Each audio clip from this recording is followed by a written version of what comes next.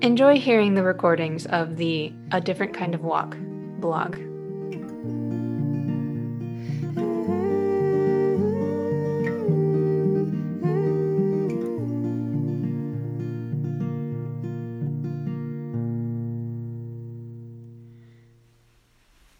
Surviving Grief by Susan Alloway. In seminary, my husband had to plan his own funeral as part of a course on grief. Conversely, in grad school, I wrote and produced a play for a class called Disaster, Death, and Madness. My experience was more fun. His was much more useful.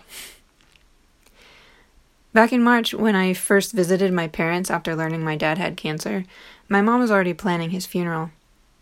As I write this, he's in the hospital because he's stopped eating. So I don't know when my dad's last day is, but I wish I had taken the same course on grief that my husband did. What would I want my funeral to be like?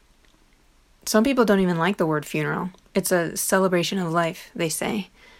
I think we should celebrate the life that someone lived, but too often the reason people feel the need to celebrate is because they don't have the skills needed to grieve well.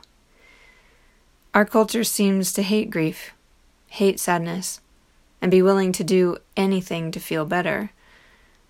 What we don't realize is that going through grief is the only way to really survive grief. There's a book by Dr. Lauren Winner called Mudhouse Sabbath, in which she describes what happens in a Jewish community when someone dies. For 7 days after their loved one's burial, the mourner stays home, and friends, at least 10 or so, come over 3 times a day with food to pray a special Kaddish prayer about God being worthy to be praised.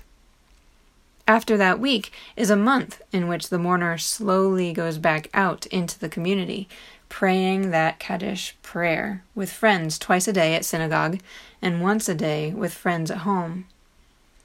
Then, for the next year, the mourner will continue to pray that prayer with friends 2 to 3 times a day. It doesn't have to be at the mourner's home, but it does require at least 10 people every day for a year. At first glance, that sounds overwhelming. It sounds like too many people to bother with my sadness for too long. It sounds like a huge obligation if you're not the one mourning. But it also sounds like an incredible way to be healed, and an incredible way to make others feel loved. So what would I want my funeral to be like? What do I want my dad's funeral to be like? I want them to be spaces where friends and family gather together to pray the praises of God. And I want them to be spaces where people can begin the long community work of helping loved ones grieve.